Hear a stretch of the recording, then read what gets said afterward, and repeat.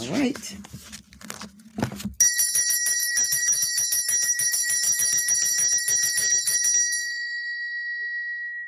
Peace and love. I am Samut, also known as Mama Yoga, and welcome to another fabulous episode of the Mind, Body, Energy, and Balance podcast.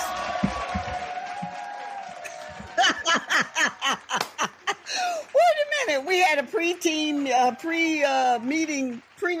meeting. And I'm like, I want the claps. And then when the claps is going on, I'm like, oh my God, what is that? Reality podcasting, y'all. Hashtag that, right? Okay, so welcome to this episode of the Mind, Body, Energy, and Balance podcast. I'm your host, Samut, also known as Mama Yoga. And in the window box on the other side is my fabulous producer and co-host, Flaw 700. What's up, Flaw? Hey, what's going on? What's going on, everybody? Hey, thank y'all so much for tuning in to our show, commenting, liking on, following, leaving a review on Spotify. You can also go to our YouTube page and, follow, like, and hit the notification bell for that as well. And of course, all the social media platforms, Mama Yoga Wellness, Podcast Brothers. Is that your platform on the Podcast Brothers Network? Yeah, on IG? No, on IG, everybody's separate. So you got the Podcast Brothers, you got your Mama Yoga podcast, and you got Bars and Shots podcast. Everybody's separate. Yeah. Okay. So just keep up with us how you can, because we got a lot of exciting stuff going. Absolutely. Speaking of exciting, I want to start our show, and we always start by giving praise and honor to our ancestors for the shoulders that we stand on, our ingenuity, our wisdom, our lineage, understanding of intelligence and greatness flows through us as we share this information here. And may the words and the message that we share and impart to you be nourishing and supportive to your life's journey. Ashe? Ashe. Absolutely.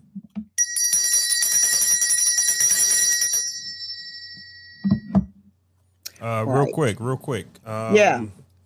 want to say, of course, the United States is our biggest market, but we also want to say hello to our friends in the United Kingdom and Australia. They tune in to the Mind, Body, and Balance podcast.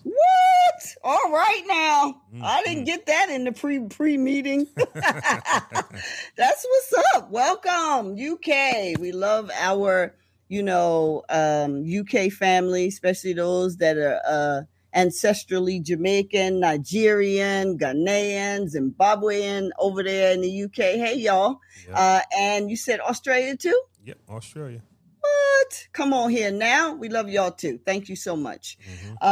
So today's show, we usually like to do a recap, I guess we will do the recap.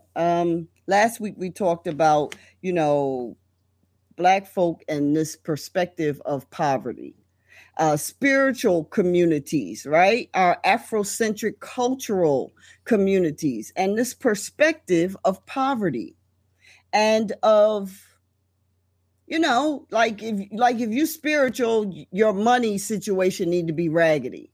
You have to, get somebody to help you pay the light bill or whatever. You know what I'm saying? And we want to stand in position and space and say, we are not interested in that anymore. The time for that is over. We need financial resources flowing freely, abundantly, uninterruptedly, continuously.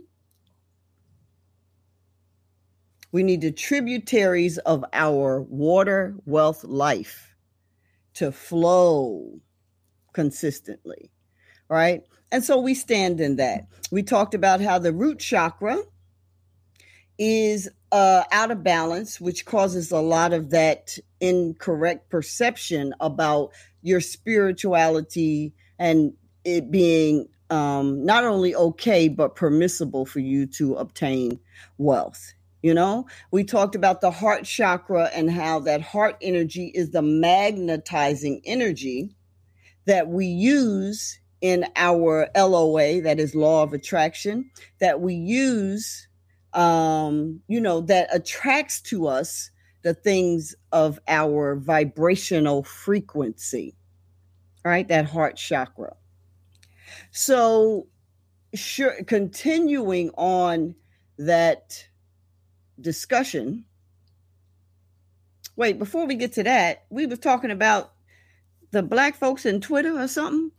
Oh, there was what happened with that? Oh, there was just something. It was just a misunderstanding, and so Elon Musk, when he purchased Twitter, he laid off a few employees. We all know that, more than a few.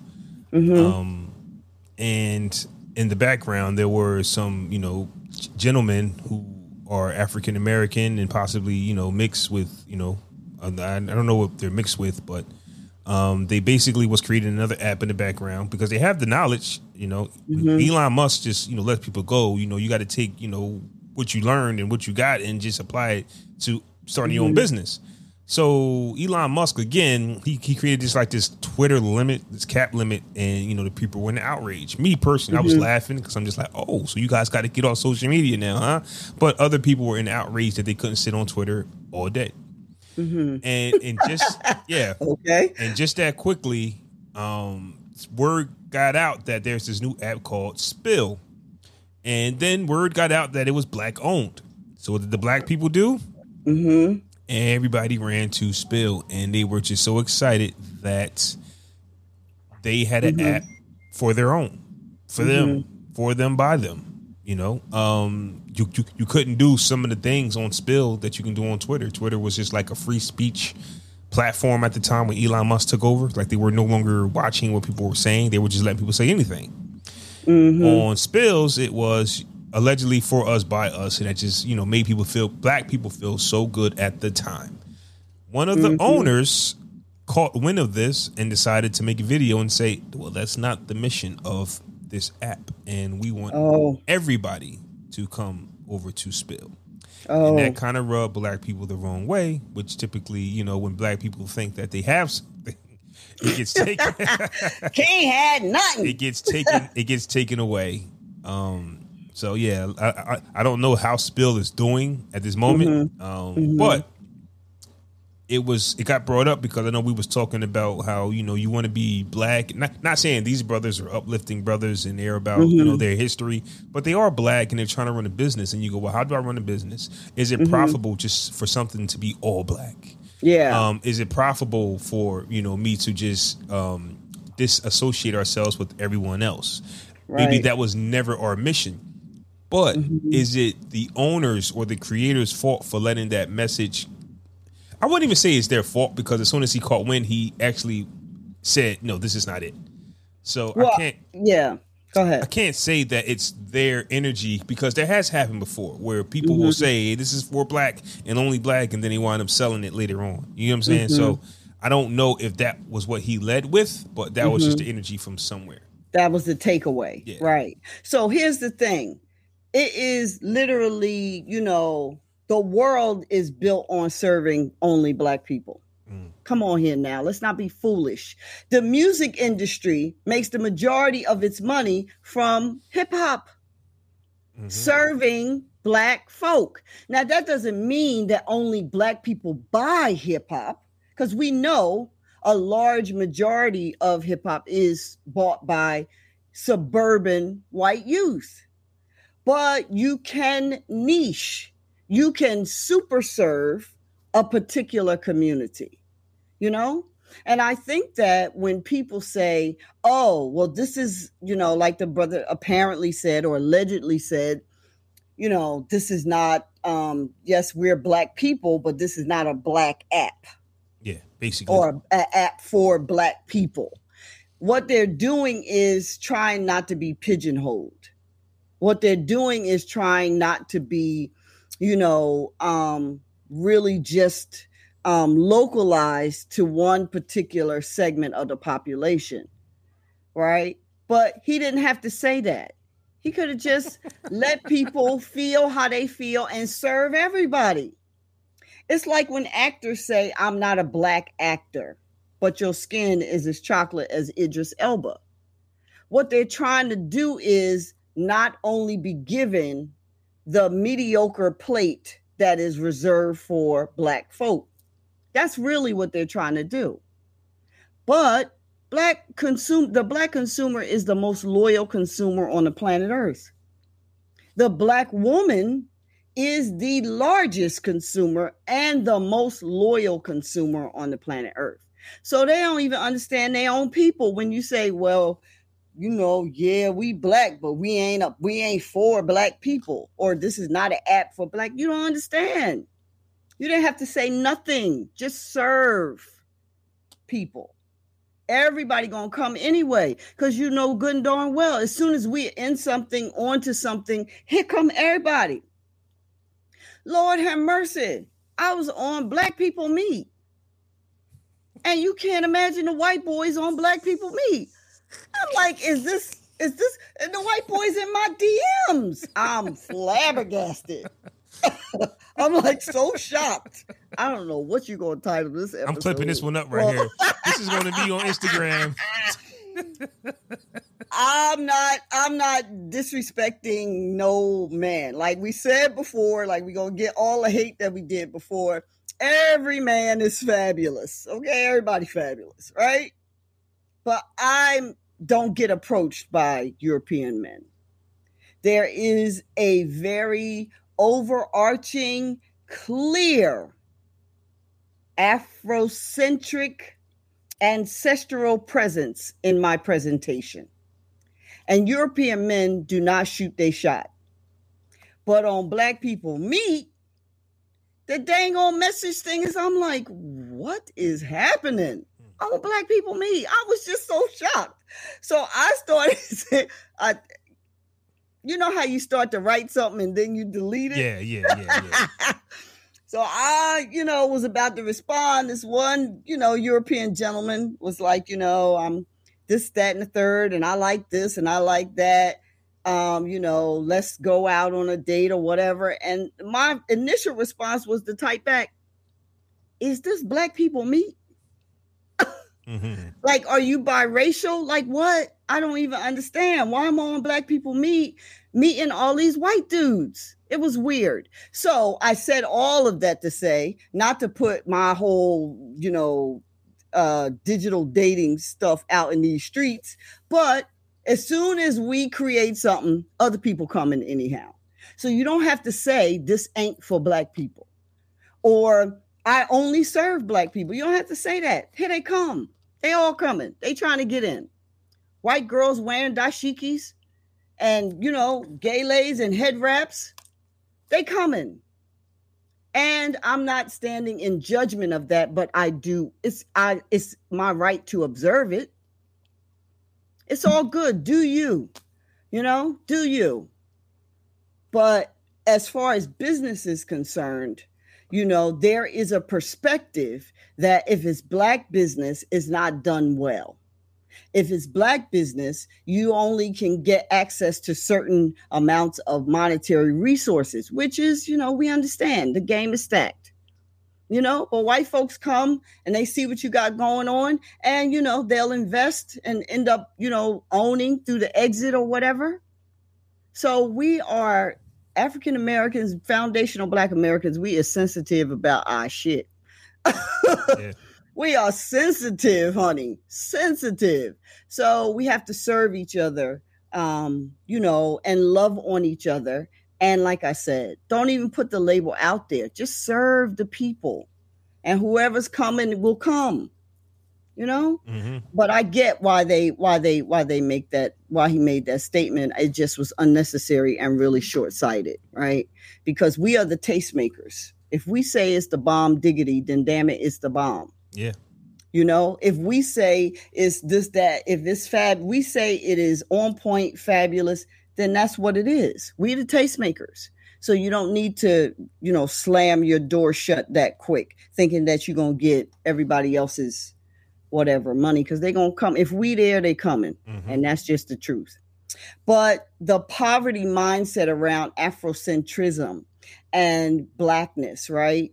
That we, again, that right there, that whole example was an example of poverty mindset.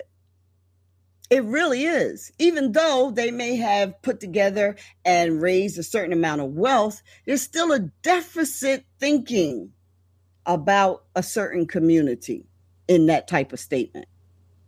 And we want to move beyond that, right? Now, I'm not an MBA, and I'm not a captain of industry, like they would have you in Forbes or whatever. But I am a seasoned spiritualist. And magic, spirituality, is what is the energy that moves the earth. It's the energy that calls into manifestation what it is that you want, the good and the love and the well-being that you want in your life. And so my position is, if you're spiritual, you need to use that over every aspect of your life. And specifically talking to the spiritually cultural community, the spiritual cultural community. It's a farce and a misunderstanding that because you're spiritual, you should not attain material success and material wealth. That's a misunderstanding. That is a false piety, if you will. Right? How, you have to shore up your four walls. You're on the earth. Unless you take a vow of poverty for a particular reason, a vow of poverty should not just be a foregone conclusion because you studying and meditating and praying every day and, doing your kriyas, which means yoga practice. That shouldn't be. And I have been adjacent to so-called white spiritual communities, that is yoga, kundalini communities. They had the same issue. The same issue that, okay, I'm just meditating all day, every day. I'm meditating, and I see the vision, but we don't have food in the refrigerator. Oh, the earth will provide. What? Yeah, the earth will provide. You need to partner with the earth, partner with the energy, partner with the resources to bring it and land it into your refrigerator. It's the same thing. It is an overarching misunderstanding of spiritual connectedness and monetary success. Go ahead, Flaw. I see you. Real quick, because once again, you put it in ways that I'm experiencing, but I didn't put it like that. For example, like my dating lifestyle, and I do I try to help people with their finances, with life insurance and things like that, right? The company name, and it goes for me reaching out to people, people that I don't know, people I do know, and I go, hey, I got something, my whole spiel, I got it down to a T. Yep. And the women, right, they give me the most pushback because not the most, because I guess I ask them the most. And it kind of, they say, like, if they say no, that's fine. But I know that this game that I have from them is life changing. It's financially life changing. We talk about money, right? It's financially life changing. They'll tell me no, and then a few things will follow. It's just like, I thought you were going to ask me out, or I thought it was going to be something about us hanging out. And in my mind, I go, you just turned down an opportunity to make sure your family was financially stable, but you want to go out with me. Right. But you don't have a plan if something was if your demise happened today or tomorrow, you don't have a plan and you leave your family in debt, but you want to go out with me. I don't understand, like how you just said, how you can do all this praying and stuff, but your refrigerator is empty. You got to be able to do it all. You can't just say, hey, that's right. I know who we are. We are a poverty. It's not a word, but we are a community in poverty. We all are, and we're working to try to get out of it. Even if you have a few dollars in your pocket, their surroundings are still in poverty. That's right. Like, what do you got going on that I don't know? That you need to be talking to me. How can I be like you if you got it all figured out financially, right? Right. So I just that's what I came up with. Just like, hey, you're going to tell me no to even listening to what I got to say, but you want to go out to do what? Right. To struggle. Right. I don't get it. I don't get it. Well, that right there is so powerful what you're sharing, Flaw, because it's the other side. It's the other side of the coin that I have experienced in certain, Afrocentric communities. Don't y'all be sending me no dang on texts and emails. I said it. I've experienced in certain Afrocentric communities where the brothers, some of the brothers, let me qualify what I'm saying. Some of the brothers are like, well, I don't really want a partner. I don't want a woman who could be a partner for me. And I'll be scratching my head. Like, what you mean you don't want a woman who could be a partner for you? No. I'm not looking for a partner. I'm just looking for, a woman who, keeps my home and makes my food and is domestic in that way. I don't really need a partner in terms of managing our success. I got that all on my own. I just want her to be domestic and manage the house. And that's a paradigm that was 20th century. That's a paradigm that was 1950s. That's a paradigm that in today's dynamic, especially amongst the Afrocentric community, I think is a little flawed. If you are a man who has great financial resources and you want your wife, your mate, to take care of the domestic side of the family, she still can contribute to or still be a partner to you in a way that is a sounding, you can get sound advice. You can have a reasonable discussion with her about the direction of the family resources and business and all of this. It's a lot of ways to partner.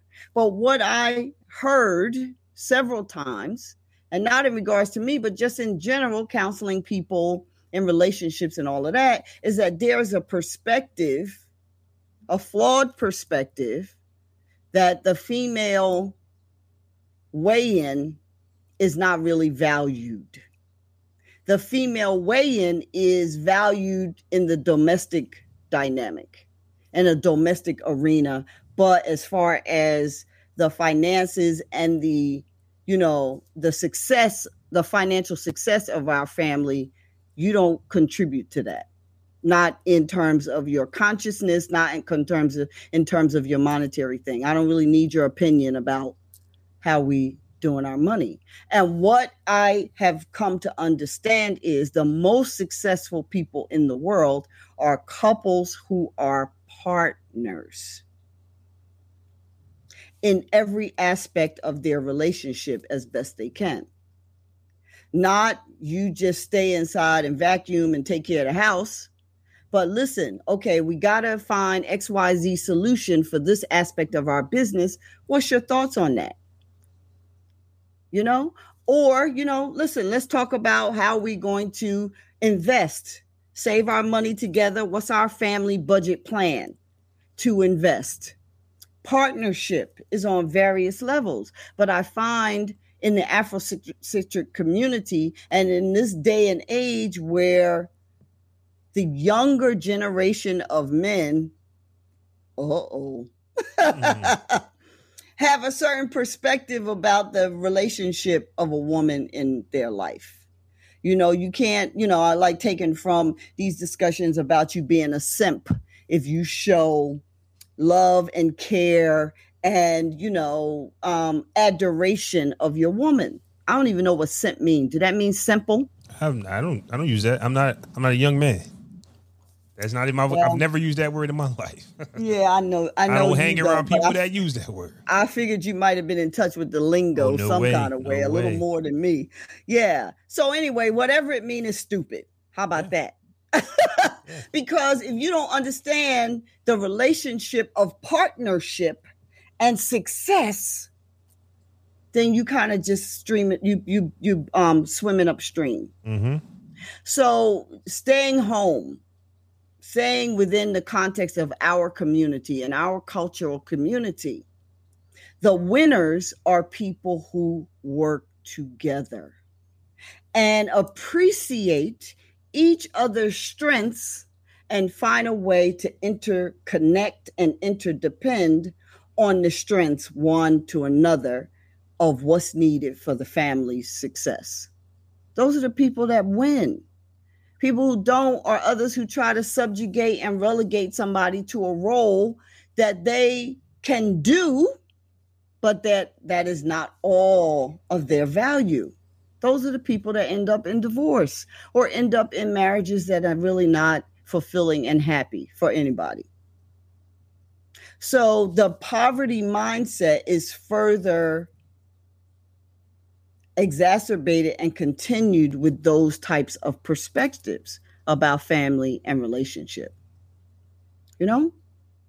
Like I would have thought, of course you ain't a young whippersnapper man, Flaw, but you are in that Gen Z, no, Gen X. No, you're not even a Gen X. I don't even know what I am. I don't know. I think you're a millennial. Am I? Yep, a millennial. Yep, you're in the millennial. You don't know nothing about none of that stuff, huh? Millennium sounds 2000-ish. That's why it just throws me off because I've been told that before. But if I was born in 83, how are you? Okay, so that's really kind of 83. They say, okay, here we go with this, right? So they say that Gen Xers are born 65 to about 85. That's Gen Xers. Some people say 65 to 82 is the cutoff year, right? But Gen Xers were the last generation of what they would call feral kids. You had a key. You was a latchkey kid. Your mama was at work. Your daddy wasn't home or at work or whatever. You go to school. You come in. You lock the door behind you. You make your own food. You was home by yourself, like the last generation. When you be outside till the street lights come on, and all of those type of familiar memories that most people had, in that time period. But anyway, I'm thinking that you were at least close to the generation who has this understanding. And because I know the work that you do in terms of the shows that you produce, that some of this chatter, some of this discussion may have come across your Simp keyboard. Simp hasn't been one. And also just to touch on, as far as a man wanting a woman to do X, Y, and Z, I just find that hilarious. Because yes, most men would love to be providers, right? Because the mentality is, be a provider. But there's also aggravation when being that. Right. A lot. Nobody wants to be stress, right? So when you put your wife or your girl in the position to have to ask you for everything because they're not working, it becomes stressful because you don't have it all the time. It's a difference because I have kids. There's a difference between saying no because I don't have it and no because I just don't want to do it. That no, I don't want to do it is just a more comfortable no. But when you say no, I got on the start. Two things happened to me for the start of my wealth journey mentally. It was one when somebody that I listened to musically said a child is worth $1 million a piece. And I said, well, I don't have $4 million. And then another thing, riding around with my daughter, or what might have been my son, one of the little kids, but they were young. It might have been my son, and he asked me for a Happy Meal. And once again, it wasn't that I didn't want to do it; I couldn't. I'm working, making 20-something hours at my job. Yep. And I couldn't afford a $5 Happy Meal. I said, oh. So when I hear people say, bro, no, none of us have it all figured out. What careers, what jobs do these gentlemen have? Like you said, 1950, right? If you watch Married with Children, Ed Bundy was allowed to go work for and sell shoes and still had that big house, and Peggy did nothing. You want that? You want that? Right. You see how miserable he was? Ted Bundy, right? He was miserable as hell. let's just say Peggy, let's just say your wife, just doesn't want to go to the grocery store that day. She's not feeling good. You're so dumb. You're gonna open the refrigerator and say, hey, where's the juice? Where's the food? You so caveman mentality. You can't do nothing for self. It doesn't work. Also in 2023, what job do you have again, sir, where you can do all the working and all the bills get paid flawlessly? That's right. What job do you guys have? So when you said that, I'm like, we're so dumb. Yeah. We are so dumb. Well, it's really it. I think a lot of those conversations come from really a deep-seated place of fear, because anytime you have to control someone, subjugate someone, dictate and delegate what someone, how they function, is really a deep-seated, a person needs some journey work, and people, the young men who are out here talking that way are really betraying and portraying the healing that they need. Because just because a person has a certain type of gender, if this is our family and the laundry has to get done, and we both are out here working and hustling and trying to be successful for our family, then whoever has the time needs to do the chore. It shouldn't be predicated on the genitalia I have. It should be predicated on first of all, who is best at that. Because if you don't know how to, and all our shit turn out pink, and you don't know how to wash clothes, well, baby, I got it. Because I can't wear, this, I got it. If you're cooking as a woman, don't nobody in the house want to eat, and you want to retch. Everybody is retching, and people in your family is losing weight because they can't eat what you cook, and the man knows how to cook. Baby, cook. It's about the partnership, not about ownership, dictatorship, and subjugation.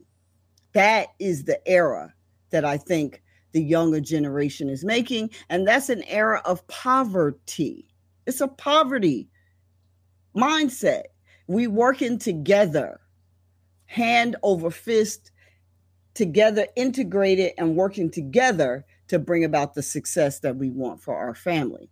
And it's not 50-50 is unreasonable. Nothing is ever 50-50. Somebody is always giving more at one time or another. That is really how life works. The balance is 70-30.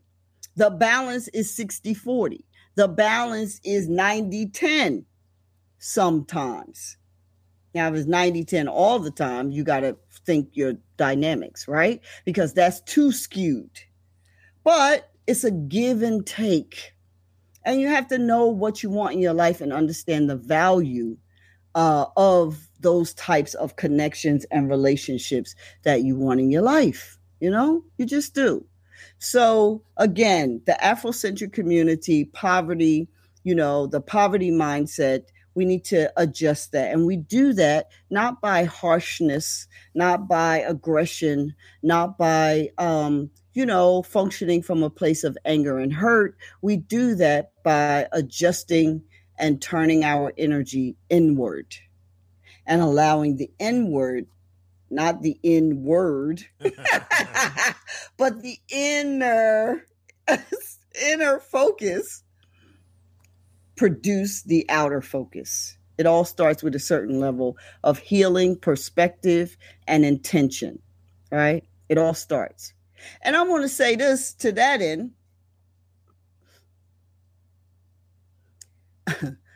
We think that people who have earned a certain amount of money or have a certain amount of public shine have it all together. And really, they do not. Most people. First of all, running a business is a never-ending puzzle. That's what running a business is. It is a never-ending puzzle of you figuring out how to solve this problem that done came on the table. It's a never-ending puzzle, running a business. So even though a person may have the financial resources coming into the business, they could still have a poverty mindset. What would that be, Mama Yoga? Well, I don't need a team. I don't need help. I don't need nobody to help me with this. I got this. Eventually, the money that you got coming in is going to be a problem. Eventually, the customer service for those resources that you have coming in is going to be a problem. Eventually, you're not going to be able to steward and direct that money in a way that is abundant and prosperous and prolific, right? I don't need a team. I got this. I can't trust nobody else. I don't want to share this out in a way that is protective to me. That is a poverty mindset. It's a deficit mindset, more so, which then leads to a poverty mindset. Right? So I say that because recently my intention and my prayer had been to engage with higher level entrepreneurs. Put very, plainly, I'm getting in different rooms. Let's get in these different rooms, see what these people are doing. There's a certain energetic effect when you are in the different rooms at various levels, reaching up, or what you perceive reach ups. And so engaging with these people who have made quite a big success in areas that I want to make success in, sharing their receipts and everything. They have the public shine. You still see that they got shit they got to correct. Mm-hmm. You still see like the customer service piece, the back end piece needs to be tightened up. You still see it. These people got millions of dollars coming in at them. And they still have stuff. They still are showing that running a business is a never-ending puzzle. Now, the ones that end up having longevity, you figure all of that out. You figure out the systems that you need to create longevity for your business, your operation, whatever, right? But we think on certain levels, oh, you must have it all together. No, they figuring it out. Yeah. And I'm watching them have to figure it out. And cause I don't know how to say nothing, how not to say nothing, I will be like, well, no, you got to figure this part out right here. Because I didn't email your team like 25,000 times and I haven't gotten a response. Like, that's not what's up. You got to figure that out, because the monetary exchange, I am afforded a response. Hello. Right? And, all right, Mama Yoga. Mm-hmm. I wouldn't be surprised if I get in the room and the door is shut. That's all right. It's a room up the street. You know what I told you was right. Get it together. So deficit thinking leads to those types of things. And we scared of systems. Mom and pop businesses, man, we are scared of systems. That is not generally the forte of a solopreneur. But the system is what takes you from being a solopreneur to a decamillionaire. And if you're not generating $10 million, it's for naught, really.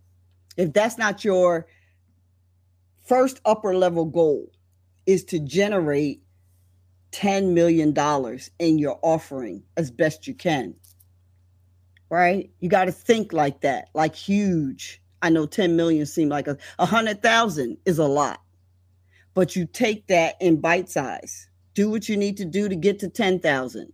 Then you do what you need to do that 10,000 over 10 more times and adjust and tweak along the way. Now you got the 100,000. What'd you do to get to the 100,000? You do that 10 more times. That's 1 million, right? Adjust and tweak along the way, and you just keep going. But all of that is done with systems. I'm speaking from my own experience, having more than 30 years, almost 40 years now, 91 to now. I don't know how many years that is, but I'm sure it's 30 something. It's 30 something because I'm 40 and I'm 83. Yeah. So about 30, 32. Yeah. Connected and being a part of, you still doing the math. We can't find a calculator to just do it. You like, carry the one. So I'm thinking if you said 91, that's 32.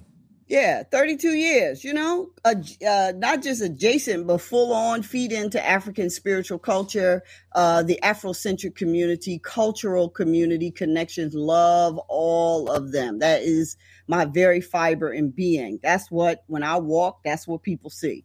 Got to get the systems together. That's deficit thinking. That then takes you to to poverty mindset. Got to get the systems together. And so that's the journey that I'm embarking upon. And that's why my message is particularly to the culturally minded entrepreneur. You got it. You got it. The gift, the service, the product has been divined and given to you in the 3-dimensional from your ancestors and from the heavens. Use your African ingenuity, centuries and centuries of creativity and, engineering capacity to connect the pieces of the never-ending puzzle that is entrepreneurship. And use your spirituality to do it. Use the principles of mantra and meditation and, visualization and focus. Use those principles and then get into action. Don't be scared to act. The first level, actually, for many of us, is to heal the fear. For whatever reason, that's the first level, is to heal the fear of taking the steps, So we want to move from the poverty. We just have to. Little by little, step by step, bite size by bite size. Flo and I were talking earlier about growing the YouTube channel for Mind, Body, Energy, and Balance and growing the social media presence and just really growing the tribe, right, around this message, which can, go in so many different directions because you need all of it, mind, body, energy, to be in balance for everything. If you want to go to school, if you want to start a business, if you want to attract a mate, all of it needs to line up the way it needs to line up. Lord have mercy, I'm checking my balance. Got all these Caucasian young men in my Black People Meet DMs. What is happening? Don't y'all be texting me and emailing me or commenting no crazy stuff.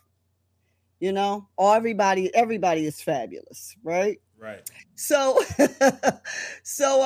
yes, Lord, it's hot. So,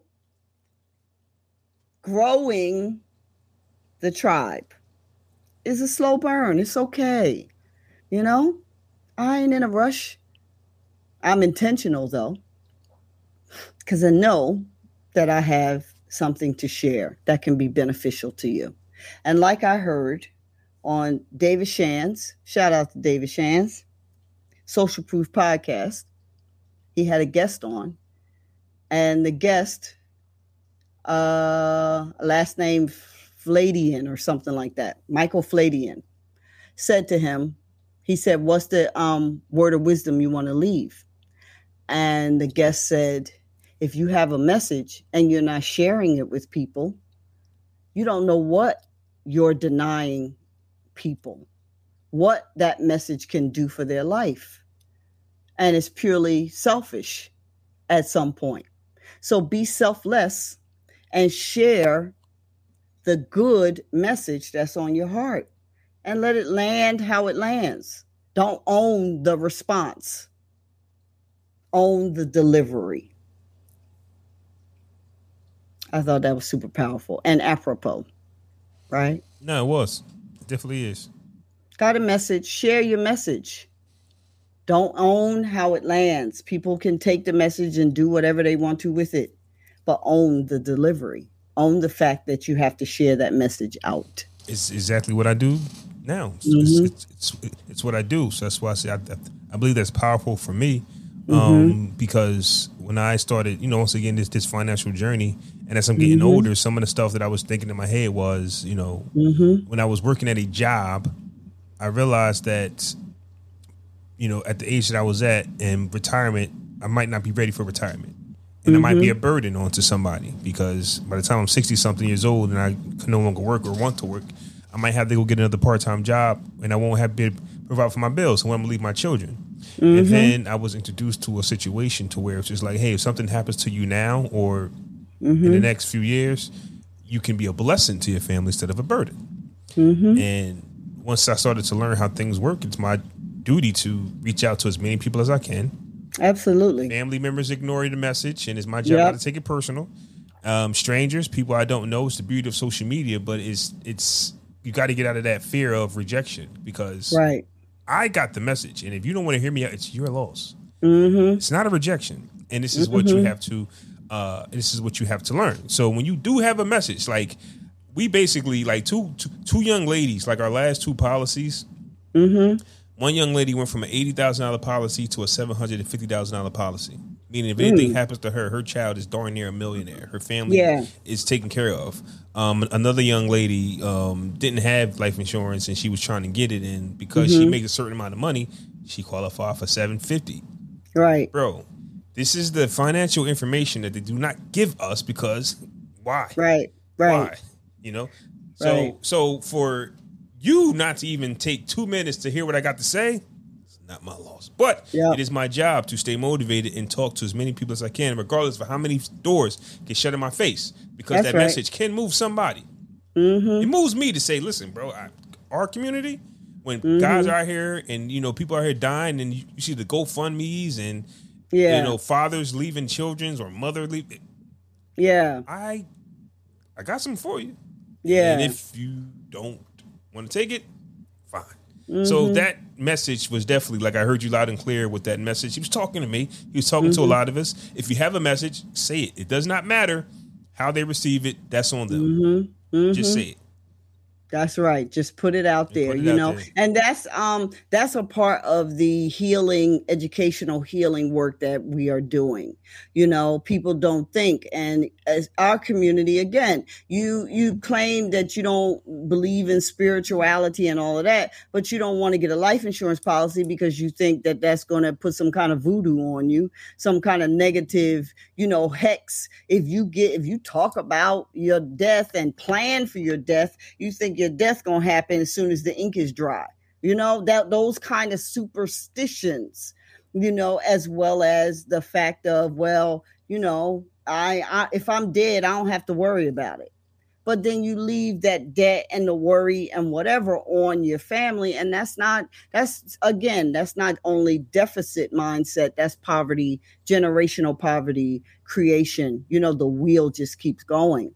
So that's the work that we have to do, is to bring people into alignment and help them balance out the mind, body, energy space so that they are receptive to these types of opportunities of taking up a proper life insurance policy.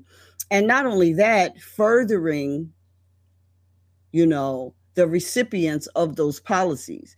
Because as you were talking, if somebody passes and they leave $700,000 to somebody who's not financially literate, they just left them a whole bunch of ways to hurt themselves. So the next step then is to make sure, as best you can, to deliver the message, not you personally, but any of us, to deliver the message of financial literacy to the next generation.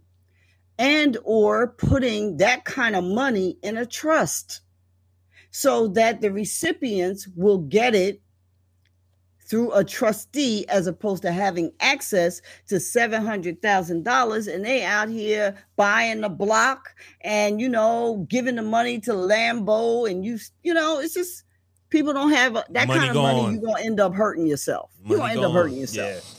Education does come. Education definitely needs to be. Finances and education needs to be one. Because, like you said, we're below $700. We're below $1 million. A house 300. I blink. A car 150. You want 3 of those? Family, friends. You get a car. You get a car. You get. Yep. No, baby. And you know how, and I've seen it. I'm not just picking on black people, but I've seen black people, rich people go, I don't wear the same T-shirt twice. Like, people wonder why they go broke. We just do the dumbest things with our money, man. Yeah. Well, that is dumb. And like I was saying earlier, you think people who have a lot of economical resources coming in don't have poverty or deficit mindset. And that shit, you don't wear the same T-shirt twice. That is deficit and poverty mindset thinking. It is, because really what's at the core is an emptiness that you're trying to fill up with material things. And that's another reason the Mind, Body, Energy, and Balance podcast, the chakra healing, all of that is aimed at helping you first heal up what the deficit is, bring the mind, the body energy into harmony, and then the wealth that you desire and that you attract, you can manage it. Because wealthy people don't buy clothes like that. Real wealth, I've been very fortunate to be amongst, the top 1%, right? And my client base. They don't buy clothes like that. That's frivolous. They don't have a car note. That's frivolous, because that is not a value generating asset. They go and buy the car one time, pay it off, no interest, and just drive the car and just make sure that it's serviced regularly. Clothing is bought at very high quality, and they have that same suit for 50 years. That's why a lot of wealthy people are very thin and stay lean too. The majority of very wealthy people are not obese and sloppy. They stay very lean. They monitor their weight and their diet and their energy and their vitality, because that weight, energy, and vitality, that's another currency. That's another form of wealth. And so if I go and buy a $15,000 suit, I only have to buy that suit one time. And I could put a different blouse with it. I can wear the jacket with a different pair of pants one time, unless I gain a whole bunch of weight or unless whatever. And so that's not money going out. That's a one-time expense. And they'll buy that out of their distribution from the trust that was left to them. You get a distribution, you set up how the distribution is disseminated, right? So we have to really take our time, be consistent, bite sizes, but the intention is to teach our Afro-spiritual community the overwhelming value of shaking off the poverty deficit mindset, thinking, living energy that the frequency is aligned with, and using the spiritual principles, tools, and connectedness to attract and to steward the financial resources that they want and that we deserve, really. Yep. Mm-hmm. Yes, sir. All right. So I'm Samut, Mama Yoga. This is this episode. Thank you. We don't know what we're going to title it, but y'all will get clips and everything and see it. Mm-hmm. And, join my Instagram regularly. I'll be on talking about breaking down even further some of the tenets of each episode that we spoke about. You can go on to my my Mama Yoga Wellness Instagram and go into my link tree and purchase the Chakra Healing and Balance ebook. Or you can get the physical book. I love this physical workbook, because in the physical workbook, you have, you have all of the information, and you have places to journal as well. I don't know if y'all can see that. Anyway, That's the crown chakra one. Yep. So anyway, I love the physical workbook. And so, and also keep up with when I have classes and courses and the rest of it. And I thank y'all so much for tuning in. Flaw, you have anything you want to share? I do. Before we close? We good. All right, y'all. Always remember, seek to keep your mind, body, energy in balance. And may you walk in peace throughout your life and your journey. Peace and love.